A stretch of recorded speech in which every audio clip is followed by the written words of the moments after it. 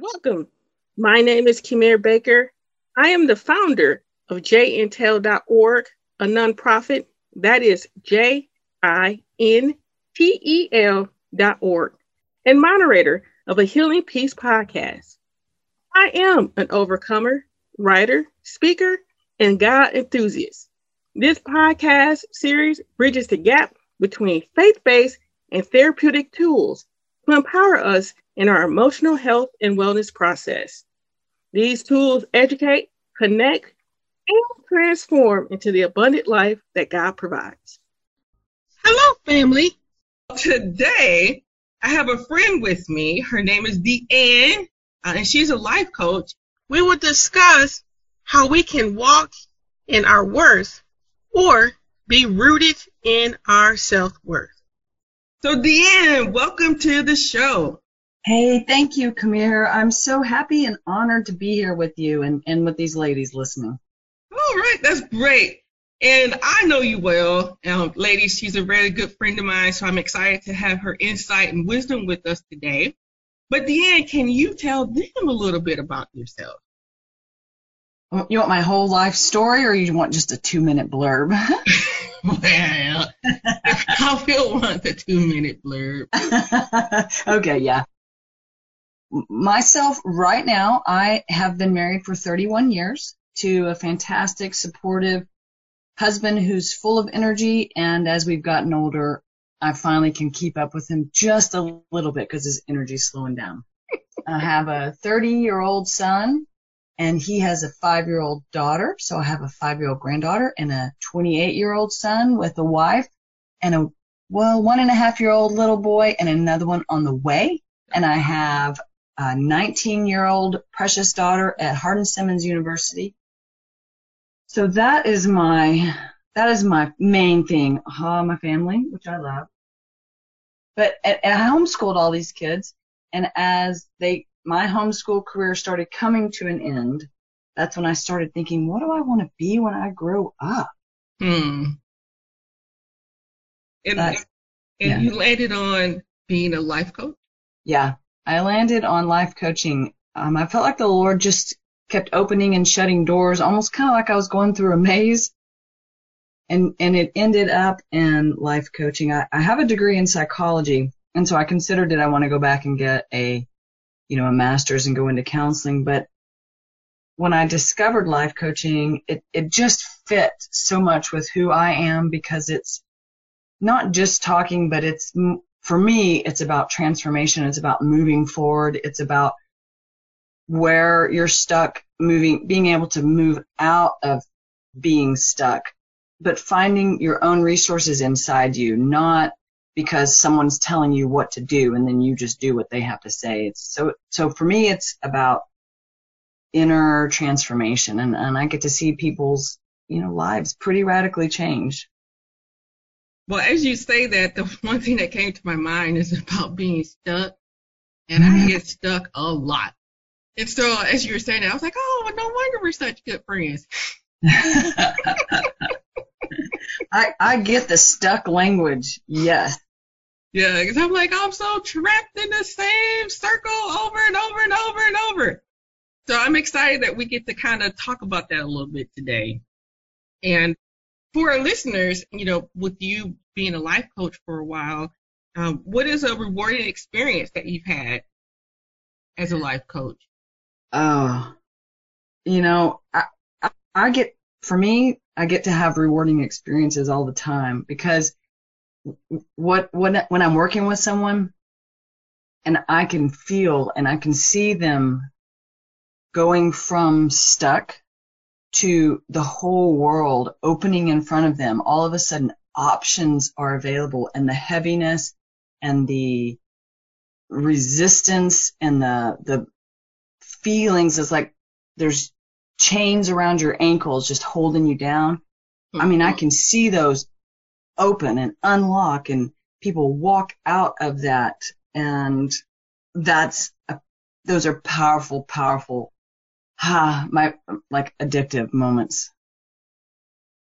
Yeah, I definitely get that as well, because when you see transformation, it's kind of like amazing, especially from a human perspective. that we can actually go through that journey and at the end be liberated and something new and exciting. Yeah, I remember having a conversation with you not too long ago after a Toastmasters meeting, and you were stuck. I don't remember the what the situation was, but you were stuck, and I was just curious about it, and I just asked you a few questions, and maybe the second or third question, just this, revelation of the Holy Spirit lit you up, and your face went, oh, yeah. That's what it is, and it was a 180-degree switch. Yeah. Just in an instant. Yeah.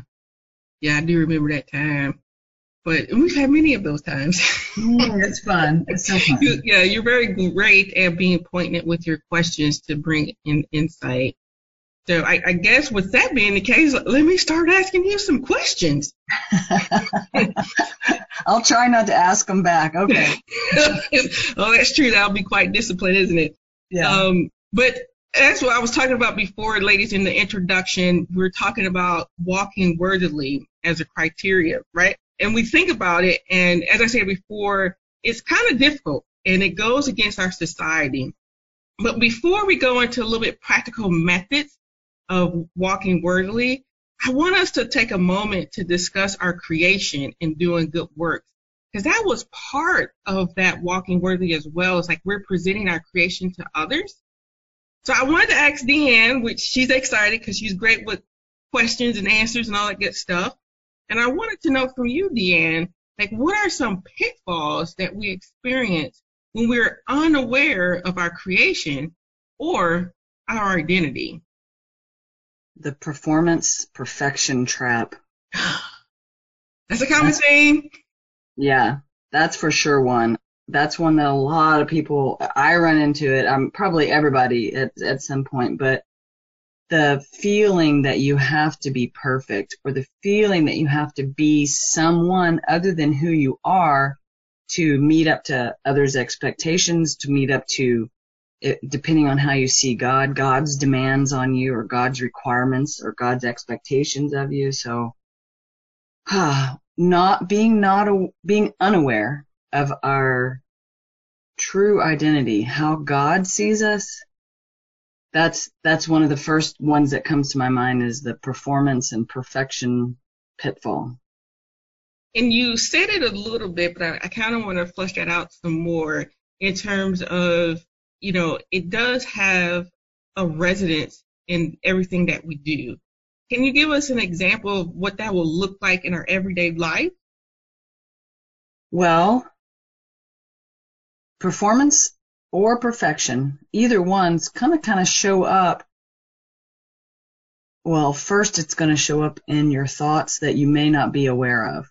Mm-hmm. And then these thoughts are going to create feelings, and then that's where you're going to start acting from. So when I'm dealing with some perfection issues, and I know this because I've done the work behind it, but my thoughts tend to be, no one's going to like this. This isn't going to be good enough. I'm just wasting my time. This is going to be hard. Thoughts along those lines. And so my desire, my motivation to do it is, pressed down. And then I procrastinate. So some people hit performance or perfection by actually being quite successful. Some people feel maybe the emptiness or the pressure, and they respond by stepping up and, like swinging the bat and hitting home runs. And that's got its own set of danger. If you're performing, if you're aiming for perfection and you can come close to it, then your tendency is going to be to rely on yourself. Mm-hmm. And when you rely on yourself, inwardly that you can't always pull it off. So there's the nagging, like a dog biting at your ankles. If I slow down just a little bit, I'm going to get bitten. So that's kind of the two sides of some ways that performance and perfection shows up, is in actually being able to perform and pull things off, which which brings the trap of, if you slow down, it feels like your whole very life is at stake. Like if you can't hit that home run time after time after time, then who you are isn't good enough. Or the other side, which is where I tend to go, the procrastination side, is I know I can't do it good enough, and so I'm not even going to try. But the result is the same, that it's depending on myself. It's the feeling of having to meet up to expectations that can't possibly be met every time. And so as you say this, one of the things that I'm thinking about is that first is kind of like an inward turmoil, so to speak. But how does that inner and what we're trying to accomplish, how does that affect our relationships and our interactions with other people? What a great question. It impacts all of them, because when we're in this inner turmoil, when we've learned these patterns of survival or patterns of moving through the world the way we present ourselves to the world, I think that was your language, then we have to maintain that. And a lot of times the way that we've decided to show up in the world is not a conscious decision, but it starts way back when we're little, even sometimes before language in our families when we're growing up. And if you take, for example, a mom who had no education and feels that education is so very important for their child, and is just from the time that child's little is pushing or driving or pulling this child to education excellence. And that may line up with the temperament of the child, but what if the child is a creative type, and that book learning and memorization isn't really where they excel? They really excel in expression through artistic forms. Well, now they want their mom to be happy. And so to line up and make her happy, they try to fit into that shape until it's practiced for so long that then they show up in the world and it's not really who they are, an academic or a memorization person or whatever path that takes in their life. And really who they are doesn't find much expression. So I call it's a false identity. And we don't know that it's false until we have the sweet benefit of the reflection of how God sees us, and in close community and connection with others to feed back who they see, where we can practice new expressions and get that feedback, in a safe, connected community.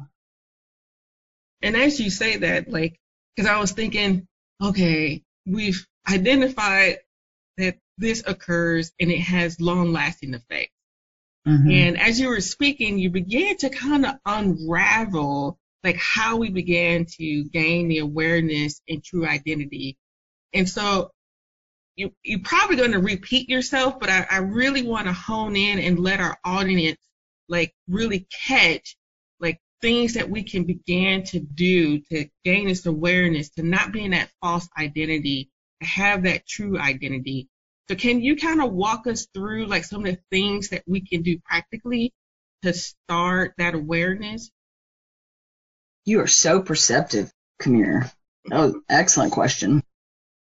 And I can give you some of the steps and of the ways that I found. And the trick with this is it's not a formula as in if you do A, B, and C, then you're going to get D. Thank you for clarifying that, because I'm an A, B, C, D person. You're I'm expecting my results. So you definitely will get results, but unless you're in tune for something outside of a formula, then it can feel a little bit like free falling. Mm. So the first thing that I think is crucial is seeing and hearing and receiving how God sees you and how God feels about you. To walk worthily has to be built on the word worthy, right? Mm. And if you're walking worthily and trying to meet performance or expectations, then you're not able to walk in your true identity. So one thing that I've seen in Americans, and particularly American women, is that we don't have an experience that we are worthy. Yeah. Yeah. Just as we are, just as we sit, who we are, that we are worthy, you are worthy. And that you are worthy because the creator of the whole entire universe saw that he wanted to put a bit of his personal characteristics and attributes in one special creation, and then he made you to hold that. So you are worthy because of what he put in you, because of who he is, because of his expression in you of him. That our worthiness rests on the goodness and the amazing awesomeness of God and Jesus and what he did for us, right? The way that his blood cleanses us. So anything that was outside of that blood is gone. And shockingly, when God looks at you now, he doesn't look at you and think, oh man, Kamira's pretty good, but she's got these areas over here, or Susie, man, she's come a long way. As soon as she comes a little further, she's just going to hit that worthy spot. Mm-hmm. He looks at us and he is absolutely 100% delighted with you, exactly where you are, exactly who you are, his creation. Mm-hmm. His heart just leaps with joy over you, and that's where the worthy starts. I forgot the question because that was so exciting to me. It was, and actually, as you're sharing that, like, there's a couple of things that came to my mind. I've shared numerous similar things throughout the podcast series, so it's exciting to see that in this conversation that these are attributes or this understanding is continual. Mm-hmm, you continually have to work through understanding who you are in Christ and that you're worthy with him. And I know even in my own journey that I'm always being brought back to this place because I am a perfectionist and because there's things that I want to achieve. And so I just run off. And then when things don't work out, like, I get so discouraged, but it's because I'm having my worthiness in those things. And so I'm excited for what you shared. And I was like, oh, she's preaching today. Because it brings us back to that simple place again of being in him and that he's given us all that we need to be the best that we're supposed to be. So I think that's a great understanding for how we gain our awareness. Like, our awareness comes from knowing who we are in him and that he has great things in store and that we're precious to him. Mm-hmm. So I'm excited. So I was like, "Ooh, that's so exciting!" But, and if I can substitute some of your words, you said we have to work through. That was your phrase, and I didn't catch the end of this. I mean, I couldn't write it down, so I don't remember. But do you remember saying you have to work through? Work through the tension of not seeing ourselves worthy. Yes. And so what I say is, instead of having to work through, which is a struggle, which is striving, which is then puts it back on us anyway. Good point. We receive. Is to practice receiving. Practice believing. And then you did remind me of what the question was. Okay.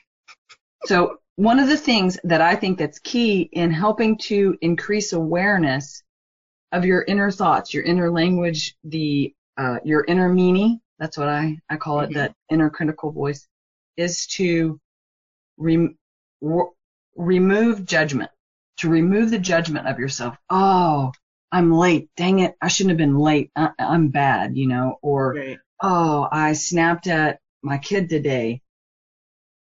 There's definitely loving and unloving behaviors. I'm not saying go all out on being unloving, but what I'm saying is when we can remove the judgment and the criticism of ourselves, then we can have a conversation with God. We can have a conversation within ourselves, and we can hear something different.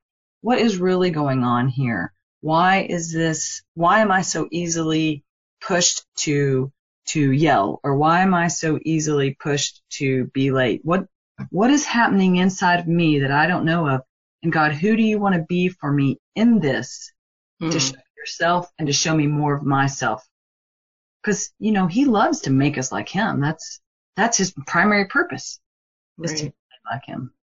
So that thing of removing judgment and criticism of yourself, I really believe opens a door to be able to walk through where you couldn't have walked through before.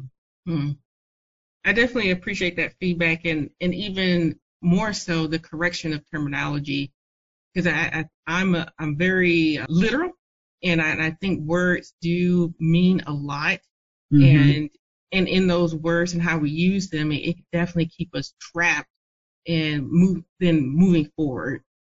And so I like the receiving versus I am grateful that you joined us today and shared your insights with us.